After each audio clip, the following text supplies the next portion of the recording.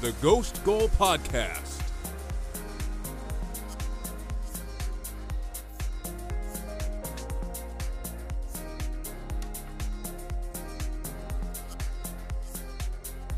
Liverpool came storming back from 2-0 down at home against Arsenal to cap off an eventful 2-2 draw with the Gunners with a Roberto Firmino goal in the 87th minute. Meanwhile, Manchester City have put together a couple of 4-1 wins in the league and have since pumped Bayern Munich 3-0 in the Champions League earlier today. We've got all this news at the top of the table, plenty of results in the middle of the table and down the relegation zone to talk about as well. Welcome to the Ghost Goal Podcast, episode 404. I'm Alex, here with Javier. Javier, do you feel like that was a point gained at a difficult away ground, or do you feel like you dropped 2 points in that Liverpool-Arsenal game on Sunday? Well, I mean, you know what they say, to win the title, you have to win your home games against the Big Six and at least draw away, not lose.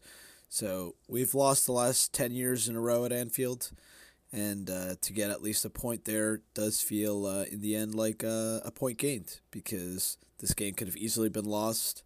You know, Salah missed a penalty.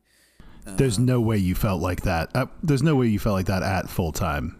Maybe because of the last couple of chances. You really felt like... At full time I did, obviously, in the 86th minute, before those like three last chances basically happened and they got their equalizer. I didn't feel that way. But over the balance of the end of the game, the way that we played those last 15 minutes, yeah, it felt like it was a point gained, because, I mean, in those last 15 minutes, to put it into perspective for everybody, this was the highest expected goals Liverpool had the entire season, which for, you know, a team that had won 7-0 and had scored 9 goals in a game, they had more expected goals in this game and they only scored 2. So they could have, you know, with the way that they've finished in other games before, had 4, 5, 6, 7 in this game, you know. So that's not good enough for the Arsenal players. They're going to know that, you know, we had the game basically in the bag in the first half. The way we were playing, you know, we played fantastically, I gotta say, in the first half. I thought you guys were excellent in the first half, and I was sitting here watching the game with my brother, and I was just kind of saying, like, this needs like some kind of mistake from Arsenal, or for someone like maybe Gabriel to get injured at the back, and you have to bring on Kiwior, like an inexperienced player in a hostile situation. It felt like that was what was going to need to happen, or maybe like a red card for Arsenal or something for Liverpool to, you know, get some momentum back, because they couldn't conjure anything except for that Robertson chance, I think maybe 20 minutes in, when they were already down 1-0, where he flashed it wide across goal. And then eventually they had like that flurry later in the first half that got them back into it before halftime. But like, you guys led from the 8th minute of this game all the way to the 87th minute. That's, you know, like 70 minutes of the game, 70 plus minutes of the game, you guys were in the lead. I know you were hanging on for it for, you know, the latter half of that period, but I would still be pretty disappointed if I was an Arsenal fan, just because of, you know, how indomitable that like Manchester City have started to look, like going from winning games closely to now just wiping the floor with everyone they play. Just to put it into perspective to you, Manchester City lost at Anfield this season, you know, so True. This is a point but gain. Much earlier in the season. Yeah, this is a point gain. First half of the season, City we're talking about now. And now for this Liverpool side, this is a team that's much healthier than they were earlier in the season. You know, they had a bunch of injuries, you know, and I don't know. I overall, in the scope of things, I think there were positives to take, like Gabriel Jesus, that performance in the first half. You know, this is an incredibly hard ground. I think the hardest place to go in the Premier League. I think this is the hardest fixture for almost any team that plays at Anfield every year. You know, especially with Jurgen Klopp and the energy that his teams bring with Anfield as, you know, that 12th man. So I do want to talk about what you said, though, Alex, hitting on that point of bringing on Kiwior. I thought that was a mistake from Arteta. I didn't like bringing on the inexperience of Kiwior. I think it kind of put a little bit of panic into the team. We took out Odegaard, who wasn't having the most amazing game, but Odegaard just brings a calmness and a decisiveness to our midfield that as soon as he came off, it was just kind of like we gave up midfield and basically hunkered down and tried to win 2-1, which I wasn't in love with. I wasn't in love with that idea at Anfield, especially with babyface assassin Bobby coming on and scoring on us like usual. And especially with Jorginho being available. Yeah, like I was texting you during that second half. I thought it would have been a great move to take out. Yeah, if you wanted to take out Odegaard, at least put on Jorginho to keep some control in midfield. We just gave up midfield. It was kind of bizarre. He didn't even put in. I thought Xhaka needed to come off much earlier. I think we have to talk about him basically, probably should have gotten a red card for his elbow in the first half and got lucky to get a yellow there, but ignited the Anfield crowd and literally that from that free kick, Liverpool go down the field and score. So it was not blaming it on Xhaka because there's always situations that get him into that position and blah, blah, blah, but he didn't have to do that. And but that's also like kind of it's naive. What he brings to the team. Yeah, you gotta live with the good stuff and live with the bad stuff. This is the bad there's going to be instances like that where he does something like that at home when you're at the Emirates, and all of a sudden he's igniting your crowd, and it's a positive all of a sudden. Like he's older and he should know not to rile up the Anfield crowd when you're on top of them like that. But at the same time, he's just been so overall positive for him this season that I can't really even get that mad with him. Like for it, it would have, if it wasn't that, it would have been something else. It would have been like a harsh tackle from an Arsenal defender that would have riled up the crowd. It's bound to happen at some point in a game of that magnitude. So let me take a look at the table real quick before we move on to Manchester City. I do just want to see it's a 6-point gap now, and Manchester City have a game in hand, right? Correct. So we were just mentioning before we started recording that if Manchester City win their game in hand and they beat Arsenal at the Etihad, they have a superior goal difference, and presumably that would hold. I guarantee. So the title is in Manchester City's hands. I guarantee both teams will drop points at some point along the way as well. Okay, we can get to that in a second, but I just want to say, this is the best thing that could have happened to Arsenal. Yeah, because I think the weight and the expectation of Arsenal having the lead and being, chased down by, cue the Imperial March here if I can figure out how to edit it in again.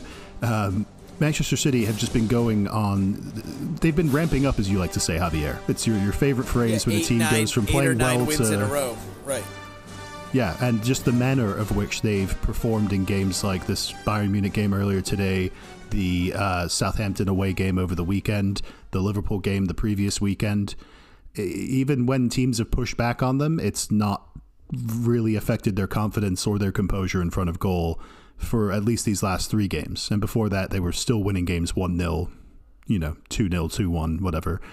But the improvement here for Manchester City, I think, is going to be a positive in the end for Arsenal. As long as you can get maybe some players like Saliba back in. I've noticed, Kiwior as your bench option as a center back is a very different prospect than William Saliba. Like Kiwior's been playing U21 development team football since Rob Holding's been Rob Holding's actually been pretty good. I'm just saying if you can't be having Kiwior needing to come into a big game like this. If it happens in the Manchester City game, you guys could lose that one 4-1, 5-1 or whatever. You gotta fix that, and having Saliba back available maybe moves Holding to the bench, and he can be the sort of third center back option. If you like, and maybe even I think Tomiyasu's out injured as well. So if you can get him back, maybe if something like this happens again, you can shift Ben White into center back. I think He's played there before. Out for the season. Hate to see it. Do you have any other right back options? I think we sold Cedric, so I don't think so. Right. Probably some kid from the academy. Ben White is. Oh, Ben White, yeah.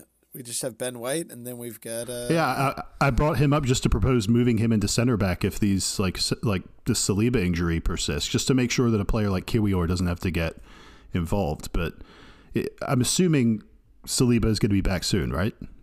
I think so. There was pictures of him in training. There was rumors that he was going to start in this last game against Liverpool, but I think it would have been a little bit too early. We need him for the run-in, so I'd rather wait and not risk anything with him. Let him. We only have a game a week, so don't want to lose any players in the run-in. As long as we have our full team going into the season, into the end of the season, I think we can do it. I think we can do it, Alex. It's in our hands as well. Yeah. So I wanted to make you feel a little good before we, properly moved on to Manchester City. I know I've already mentioned like how dominant they've started to be, but let's talk about just this Bayern Munich game earlier today that the 3-0 win they had in the Champions League quarterfinal, first leg at home. I'm pretty confident in saying that tie wrapped up, which is kind of surprising, assuming, everyone has kind of thought this is like the biggest matchup of this round of the Champions League. And I feel like it's already over. Like there's only a week turnaround from now until the second leg. I feel like Manchester City are going to win or draw in the next game. I don't see Bayern Munich overturning that. How about you? Yeah, I don't see it either. I mean, that's such a devastating result. I mean, I doubt Bayern will have no belief. I think they'll think that they can turn it around. It's happened before. Manchester City have collapsed before, so they are going to be at home in front of their fans. But, and this is a Bayern Munich side that in Europe has been unbelievable in the last few seasons, especially at home. I don't, really remember them losing at home, so I think they're going to get a win. I just think that it might not be enough. I think they'll win maybe 3-1, and City will still have a, relatively 2-goal cushion, comfortable, victory. In overall, I think this is the tie though. Winning 3-0 at home, it's too big to overcome against a team that has Erling Haaland. That's very likely going to score on you in that second leg. So you're going to need 4 goals or 5 goals, which I can't see that. I can't see City conceding that many goals. I think like 2 to 3 maximum, right? So. Yeah, I think City have found like the final key for how they want to play this season. I can't exactly pick out. I haven't done the research. I should have done it, but I haven't done the research to pinpoint where exactly they made this shift. But they've really settled into this like almost 3-2-4-1 formation where they're playing very similar to Ake, Arsenal. Diaz, Akanji, but like John Stones is essentially playing the Zinchenko role, like playing in midfield next to Rodri, progressing the ball forward. Using his ability on the ball as a center back, but also his athleticism to, drop back into sort of more like right back positions when necessary and cover for Akanji and turn it into a flat back 4. But it's legitimately 4 center backs starting with Rodri deep in midfield, scored a beautiful goal today from outside the box to open the scoring. And then just, Grealish, Gundogan, De Bruyne, Silva, and, lots of times Mahrez starts instead of Bernardo Silva. Those 4 players just buzzing around in midfield, drifting out wide when there's space. It's impossible to track for anyone. And Tuchel kind of tried to account for that by playing 2 deep midfielders in Kimmich and Goretzka, but even they couldn't cover the space necessary to keep Rodri from shooting. And Manchester City still dominated midfield as a result. I think you might be right that it's just like Pep saying, look what my protege has done at Arsenal. I can do that too. John, come here. How do you feel about playing in midfield? And he could have just kept Zinchenko and done this with Zinchenko, if you think about it. But that's been a huge. And then obviously Haaland catching fire again. He never really lost form. He was still scoring here and there, but he's gone back into absolute Terminator form. I think I mentioned to you before that he's broken the record for most goals in all competitions by a Premier League player with 45 now. That's incredible. It's more than Ronaldo in 2008, Ruud van Nistelrooy in 2003. Mo Salah, players like that. He's in his first year in the Premier League at his young age, 22 or 23, whatever he is. To be doing this already is just, it's obscene. What do we want to move on to next? Well, you go ahead and pick, Javier. There's plenty to talk about. Should we talk about this Tottenham-Brighton game, Alex, that happened Saturday, 10 a.m.? It was a huge game for Brighton and for Tottenham because Brighton... top 4 aspirations. Let's be honest. We want justice for Brighton. I want justice for Brighton because they've been good enough this season. I thought they were good enough. Do you know what I mean, this though? Game. Yes, Alex. With the VAR decisions. Hold on. Let me go off. I thought they were good enough in this game. Bullshit. Son, amazing goal. Deserved. I can't say anything about that. Beautiful crawler. Classic human Son. He's maybe freed up a little bit with Antonio Conte gone. But Brighton kept on the pressure. scored a goal that was chalked off for, I think, a bullshit handball for Mitoma. I don't think it was a handball. It was like on his shoulder, and it was, half on his chest too. When you're moving at speed, that's not a handball. It's not a handball. I think. I agree. And then I didn't see what it was exactly, and haven't seen an explanation yet for what chalked off Welbeck's goal. But was that justified? I think that one was. I think it was slightly outside. Yeah. So it's just the Mitoma. It's just the Mitoma one. Yeah. Well, the Mitoma, and then the Mitoma penalty, which was as stonewall as it gets. That anyone who watches the replay, any Tottenham fan, any Brighton fan, any person, any player, anyone who sees it, says it's a stonewall penalty. Højbjerg stamps on Mitoma's foot in the box. It doesn't matter. And Mitoma had control of the ball. I mean, I don't understand how you don't immediately see that and call a penalty. Bizarre to me. And there's no way that Tottenham go on and win this game with that Harry Kane goal late on, which, again, just went against the run of play. It's just disappointing overall for Brighton, because if they win this game, they're in a good position to make it top four, to push a team like Tottenham away. But, it's Tottenham, Manchester United, Newcastle fighting for those last two spots, and I don't think Brighton. I think this result's going to push them away. They're still in it for Europa. I think they could possibly finish as high as fifth, but this was also the game that they needed to be able to finish fifth as well. So. Yeah, they were right there. Tottenham were for the taking, and Brighton, like you said, played well enough to win it. What an incredible player Mitoma is, man. Since he came onto the scene, he's incredible. He's just kept scoring goals, assisting, being an absolute threat, winning penalties. I mean, this guy is just a freak of nature. I've been saying it all season since he started playing. I would take this guy in a heartbeat at Arsenal. I know he'd be competing with Martinelli, but over Martinelli. I mean, he'd be competing with him, but it would be over Trossard. There's probably a reason why Trossard was benched for him, So yeah, but Trossard's been playing well. Like, you can't discredit. Trossard's been good. I don't want to discredit Trossard, but still, Mitoma's been amazing, and so excited to see what he does for the rest of the season, and for seasons going forward. Because I think it's only inevitable before he ends up on a bigger team. Yeah, absolutely. Especially the way we've seen Brighton flip these players. From buying them for nothing to selling them for giant price tags. Someone will definitely snatch him up. We do just have to mention with Tottenham that they really needed that win. Like, I know we've obviously mentioned the whole Conte business, but De Zerbi and Stellini were both sent off in that game. Oh yeah, for weird, arguing with the fourth official. They were arguing with each other and yelling at each other in Italian. Apparently, some weird. There were so many contentious decisions, and those guys are. Like, Stellini, I remember he was the one at Stamford Bridge when Tuchel was still in charge earlier this season, like the second game of the season. He was the one who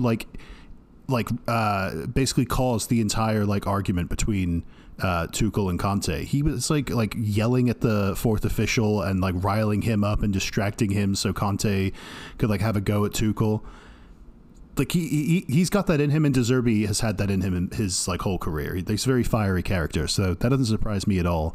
But Tottenham really needed that win with both Newcastle coming back against Brentford, which was a tough away game for Newcastle. They won 2-1, and then Man United earlier in the day on Saturday beat Everton 2-0, which you would expect from them. So Tottenham needed that, just to stop their own bad run of form and all of the crisis around that club at the moment. They really needed that win, even though they didn't necessarily deserve it. It just feels like Brighton need to catch a break. This isn't the first game either that they've been screwed over by VAR decisions. There's been plenty of other games as well where I'd be very upset if I were a Brighton fan. Now, all is not lost for Brighton, because they do have still 2 games in hand. Spurs have 53 points. Brighton had 46, so they're 7 points behind. But if they win their 2 games in hand, which is difficult to ask, Brighton have a lot of hard games in the season. But if they do end up somehow doing that, then they would be just a point behind Spurs still. But this was a huge game to lose. And it brings me to the team that's actually taken over Brighton's spot in 6th place. I think we should briefly talk about Unai Emery's Villa, Alex, because they are now the hottest team in the league, along with Arsenal and Manchester City. Newcastle. I think they're hotter than you guys now, right? Possibly, yeah. I mean, they've been winning games, blowing teams out. Watkins is scoring every single game. I think it's 9 out of the last 10 games he's scored. Unai Emery did this, when he first came in at Arsenal as well. Was resurgent in the team. His second season wasn't as good. Especially if he gets something like Europe with Aston Villa, but what a turnaround, he has nowhere right? near the same expectations at Villa that he had at Arsenal. We have to say, because Villa were in the relegation absolutely. zone when I'm not discrediting that at all. But Villa have been doing all of this very under the radar for the most part. Whereas at Arsenal, he was taking over from a club legend in Wenger right after he'd retired. He had a squad of complete shit at his disposal and still managed to get you guys, in a race for top 4 into the Europa League final.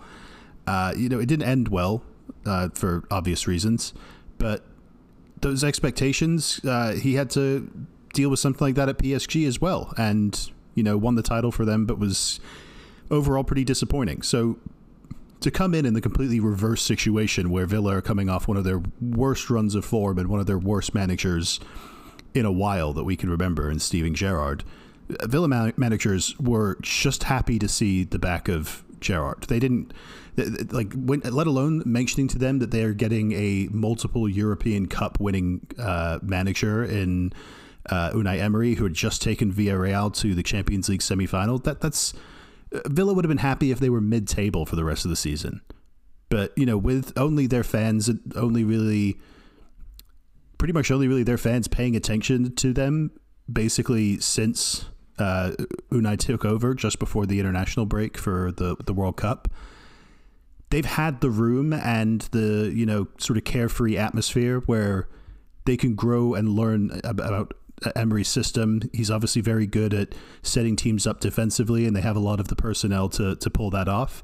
But now he's kind of figured out which players that can be relied upon more so than others. And, he got rid of Danny Ings in the January window. He plays Leon Bailey a whole lot less. And instead he goes with this inverted 4-4-2 where he plays 2 center midfielders or attacking midfielders in Jacob Ramsey and John McGinn as kind of inside forward / wide players, while Douglas Luiz and Kamara sit deep at the base of midfield. And then he just has the Buendia and the pace of Watkins to combine up top. And he's found an absolute winner. He's also you were shitting on John McGinn earlier this season for being one of the worst players in the league. And he's turned his form around. He finally broke his goal scoring duck against Chelsea with a great goal there. And another player who's turned his season around has been Tyrone Mings. And he's one of the better center backs in the league now since Emery's come in. So I don't know if I'm completely bought into the possibility of them qualifying for Champions League, though it's definitely not out of the realm of possibility. Oh, definitely not Champions League. They would need to win every game for the rest of the season. No, but mathematically speaking, they're Conference League 6th place. But they're mathematically speaking, they are, man. They're in 6th place. They're still a long way off United or. They're 6 points. They're 6 points behind Tottenham and 9 points behind Manchester United, who are in 4th. And Man United still have a game in hand on Aston Villa, so they could stretch that. But I'm just saying, off of their form, I would not be surprised if Villa fans are having that big of dreams. Before the international break, they were behind Chelsea and they were in 11th place. They've just shot right up there in the last 3 weeks alone. So, I mean, who's going to tell them no? But I still wouldn't pick it just because I do trust Manchester United and Newcastle United. But I think it's worth a mention because they have been playing that well.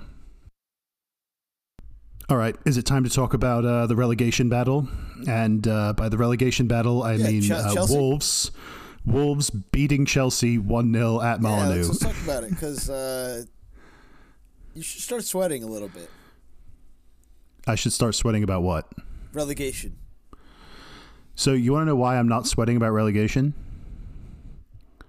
Because Super Frankie Lampard. Because I think it was Squawka Stats. I saw a probabilities graph that they have. You're good, Alex. Yeah, we're definitely good. But I saw a probability graph, and it has every team in the Premier League's probability of finishing in certain positions by the end of the season. And our probability to finish in a Champions League place in the top 4 was less than 1%. And also our probability of finishing in a relegation place was less than 1%. So I understood a while ago, probably back before even the World Cup, that Chelsea were not qualifying for top 4. So that soothes my my worries about any sort of relegation jokes that people may make.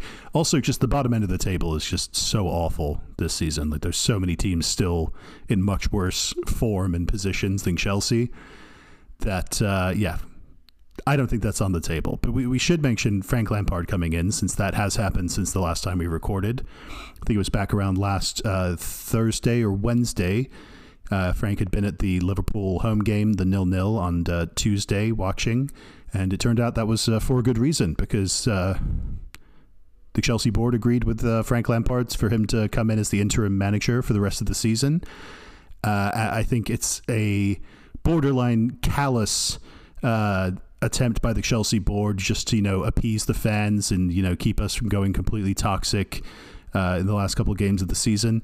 And you know what? I love it. I'm all about it. Like, I don't even care how blatant it is.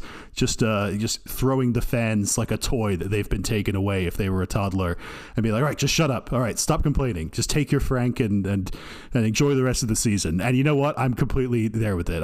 We're like the iPad kid who's had his iPad taken away, and all of a sudden it's handed back to him, and he's having the time of his life again. So it's not ideal, Alex, but it's a good plug to the massive hole that has been left by Thomas Tuchel at Chelsea. So, at the moment, it plugs that hole and it lets the fans get behind the team, get behind the players. They're not going to be booing Frank Lampard week in and week out. So, not at all. Like they were booing Graham Potter, and I think that's going to be good for the players' confidence. And Frank Lampard has a proven track record at Chelsea of being able to work with a team with not really any type of budget. He was coach of Chelsea under that. The transfer ban still got top 4 for the team, so he's worked well with some of these Chelsea players, especially players like Mason Mount, Cesar Azpilicueta. He'll know these players well, N'Golo Kante, and I think he'll try to get the best of them, so. Yeah, assuming that we do get knocked out of the Champions League by Real Madrid in this round, which I had my fun, trying to convince myself to think, we can put together a run in the Champions League. But, we're a day out from kickoff, less than 24 hours from kickoff.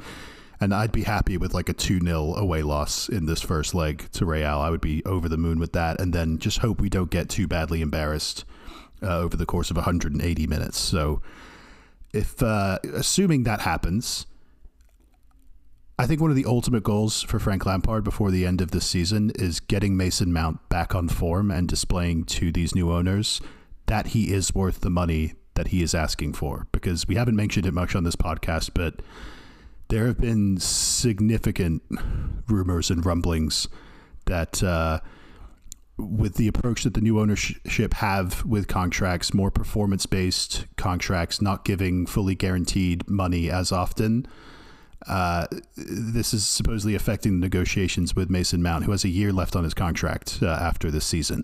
So if he doesn't sign a new contract, you would assume he's going to be sold this summer. And no Chelsea fan wants that. And I don't think even fans of other teams, I think they would have a field day with us if that happened. It would be the equivalent of if Steven Gerrard had ended up going to Chelsea after that 2004-2005 season, when it was the rumors were, heaviest that he was going to come to Chelsea and join Mourinho and Lampard.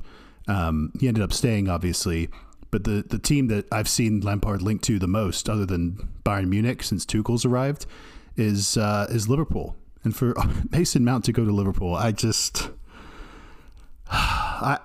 have to not talk about it for a while. I would have to tiptoe around it for a while, just take the abuse that would inevitably come, because the kid is supposed to be Mr. Chelsea. He's been our player of the year each of the last 2 seasons. He's scored more and more goals and contributed more and more assists each of his first 3 seasons. And until this season came around where, the whole team took a nosedive in terms of form. And this is the first season he hasn't had improved numbers in goals and assists. So I'm not willing to give up on him because of one bad season that was pretty much the rest of the team having a bad season more so as well. Look at Marcus and 3 Rashford. different managers. Look at Marcus 4 Rashford. different managers. Right. Marcus Rashford is a great example. He had an even longer period of time where he was not playing well. And there were rumors of him moving to PSG among other clubs. So I wouldn't have advised United to sell him then. And that's obviously turned out to be right for them to not sell him because he's become one of the best players in the league this year. And I obviously think the same thing of Mason Mount. He's an excellent player. And if you have any problems with Mason Mount as a player, you have problems with me. Yeah, I would take Mason Mount at Arsenal. I think we would revive his form instantly. So I think he's the type of player, if he gets the right manager again, and like you said, there's been 3 or 4 managers now that have started him and made him the centerpiece of their team. So played him, he's always been included, whether he's been in midfield, whether he's been in a 10 role, whether he's been on the wings, even false 9, whatever. Every manager that he's had has tried to, fit him into the team. So just because he's having a not great season, a little bit of off form like the rest of the team, a lot of new players, new faces. You never know how that's affected him, personally. Also, if he wants 300,000 a week, I don't know the exact numbers that we're working with here. He deserves it. If he wants that, he absolutely deserves it. Raheem Sterling got it, and he was a new Chelsea player. Mason Mount has come through the academy since he was 8 years old. The earliest you can sign a player, he's been at Chelsea and represented us at every youth level, won trophies at pretty much every youth level.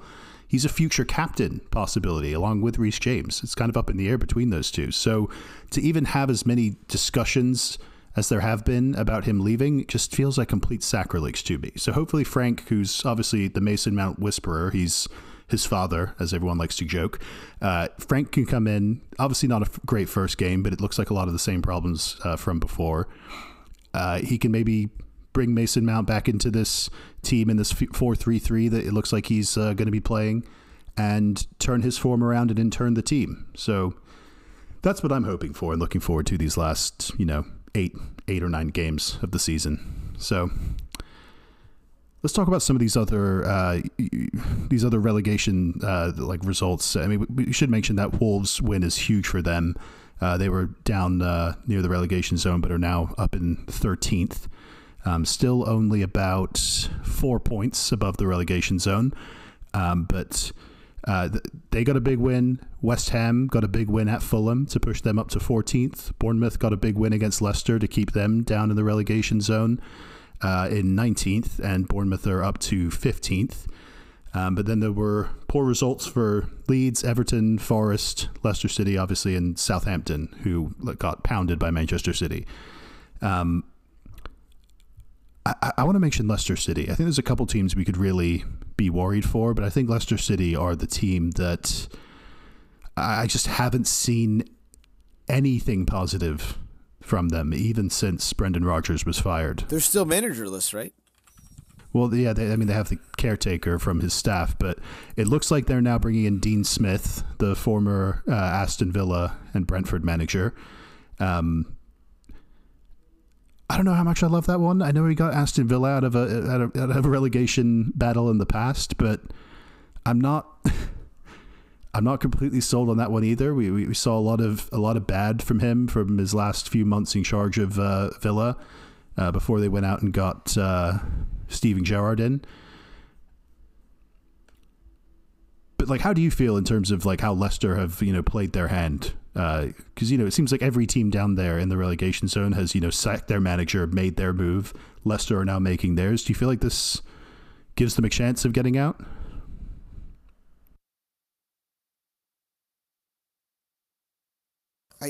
I mean I kind of agree with you that they do seem like the team that's falling by the wayside right now. I didn't 1 point in their last 5, and it was away at Brentford. I didn't foresee this with that little run of form that they had under Rodgers. I think around January, but they really fell off. Remember when I was talking about Iheanacho, he stopped scoring, and he's just fallen off a cliff, disappeared into this team, and the goals have dried up now for Leicester. Madison was scoring earlier in the season. He got hurt. He's come back from injury. Hasn't been scoring as well. Tete, that Brazilian winger that they signed, who started really well, has kind of, gone invisible. Barnes is still playing well here and there, Harvey Barnes, but I'd say it's the defense that's more the problem for them. They haven't figured out a way to make Wout Face and Sutar play well together as the center back pairing. And I think they've got a lot to be worried about. Yeah, I think so too. I mean, there's still a lot of football to be played. There's a lot of bad teams. West Ham, Bournemouth, Leeds, Everton, Nottingham Forest, all of these teams. Southampton, I think, are pretty much relegated. There's just too many teams above them that are, probably best just a little bit too good for them. But, yeah, I think Wolves and up now. I think Crystal Palace with these last couple of results, that 5-1, what a game they played against Leeds. I mean, Leeds played well in that first 30 minutes, got a goal, but Crystal Palace kind of weathered the storm, got an equalizer, and then just played them off the pitch in the second half. I hadn't seen Crystal Palace play that way at any point under Patrick Vieira. When was the last time they scored 5 in a game? It had been years. I don't remember that at all. No, it never happened under Vieira. And it hardly happened under Roy Hodgson the last time he was there either. So, for him to come back in and, they got a win against, I think... He's getting the best out of Eze. Southampton? Eze and Elise, who... I know Elise was doing okay under Vieira, but Eze was pretty much frozen out of the team. But Crystal Palace have just solidified themselves. They are technically still in a little bit of trouble because they're on 33 points, even though they're in 12. But, they beat Leicester, who we mentioned are right down there in the relegation zone, and now Leeds, who are just above the relegation zone. So, if there was a threat of them being dragged into it, it was in those 2 games. If they had lost both of those games or one of those games and drawn the other. And they beat Fulham. They beat Fulham before that as well, right? Wasn't that Roy's first game? No, Roy's first game was the Leicester game. The Leicester game. That was the last minute round. Right. The one that got Brendan Rodgers fired. Yeah. So, yeah, exactly. This is just, they're all doing it to each other. They're all just reacting to the other teams down there in the relegation zone beating them. What I'm thinking of is West Ham. West Ham got a West big Ham win beat over Fulham, yeah. And that was a huge win because they were in the relegation zone under Moyes, and that lifted them out of the relegation zone, as well as Bournemouth. Bournemouth got a huge win over Leicester, like you just said, and they were in the relegation zone. So all these teams have been switching to each other in the relegation zone, but wins for Bournemouth, wins for West Ham, take them out of the relegation zone. And then another team we haven't talked about is Nottingham Forest. There was a while there where we thought, hey, look, they're back. They're going on a great run. They're unbeaten at home for 6-7 games. And then they've just gone on this run where we knew they were going to have a lot of hard games in a row, but they didn't really particularly put up a fight against Aston Villa. They got kind of played off the pitch again, and I'm kind of worried for them now again, because there's so many teams that are above them right now that are getting results, like Wolves, like West Ham, Bournemouth, even Leeds to a certain extent. For all the criticism we've given Leicester in this, Nottingham Forest in the last 5 games are on identical form. They have 1 point in their last 5 games, and that was against Wolves, a team that's above them. But they've lost games to Villa, like you mentioned, just last weekend. They lost at Leeds after leading in that game. They lost at home to Newcastle in agonizing fashion with a penalty right in the 90th minute. And before that, they lost 3-1 at Tottenham. So what's their manager's name? Steve Cooper? Yeah, Steve Cooper. He's had the dreaded vote of confidence from the owner twice this season. And he's just had it they renewed his contract earlier in the season when they were in the relegation zone. So it feels like they're going to stick with him no matter what. I would do that if I were them. Even if they got relegated, I would just stick with him and let him, retool the team and come straight back up with them. But you never know. It seems like every other team down in that relegation zone has, fired their manager and brought in someone else. Pretty much every single one. Southampton have done it twice. Leicester have done it now. Everton have done it with Lampard to Dyche. Leeds have done it with Javi Gracia. Bournemouth did it way earlier in the season. And Wolves up in 13th have done it, and Palace above them. So only really West Ham and Nottingham Forest have stuck by their guys this whole season, and I know there's some decent results for West Ham recently, but it seemed like having Moyes for this long was what was like dragging them down into this. Like they needed to fire him and get someone else in way earlier to, you know, avoid being in such a bad position at the moment. But oh well, we'll see how it goes. I'm still sticking to my my 3 picks. I think I had Southampton, Leeds, and Bournemouth. I think Bournemouth are doing an admirable push, but I think they're going to fall off again going into these last couple games of the season. And, you know, I think Leeds are scum and they're going to get relegated. We can only hope. All right, Javier. We can only hope. Anything else to mention before we go? Just some of the games in the weekend, right? We got some few decent ones. The Villa Newcastle game looks juicy. That's Saturday, 7:30 a.m. That should be a cracker because both of these teams are on great form. Newcastle have still only lost 1 game this season, and 3 games. 3 games, and Aston Villa, like they're on some of the best form in the league. So, you know, if Newcastle this is the type of game they're gonna have to win to get top 4. You know, definitely can't lose it. And if Villa want to get any type of Europe, they're gonna have to beat Newcastle. That's a great game. I think that's the game of the weekend for me. Here's Villa's chance, Javier. You said they've got a big gap between them and top 4. Right. This is their chance. This is their chance. This is huge for them. So let's see how they do it. They're at home in front of their fans, where they've been really hard to beat this season, no matter who's gone there. Manchester City at home to Leicester Saturday, 12:30. That's a decent one. I don't know if Leicester will do anything there. They're sometimes a little bit of a bogey team for randomly, like they've just beaten City. Like at the Etihad, or like... All right, man, keep dreaming. I know. Keep dreaming. I don't think it's going to happen. And then we play a Sunday, 9 a.m. Arsenal at West Ham. It's not an easy game, but West Ham traditionally is a team that Arsenal has little trouble with. So kind of expecting the same with the way we're playing right now. We have been the best team far and away from home this season. And I expect that to continue right now at a relatively easy ground to play at. It's kind of mild.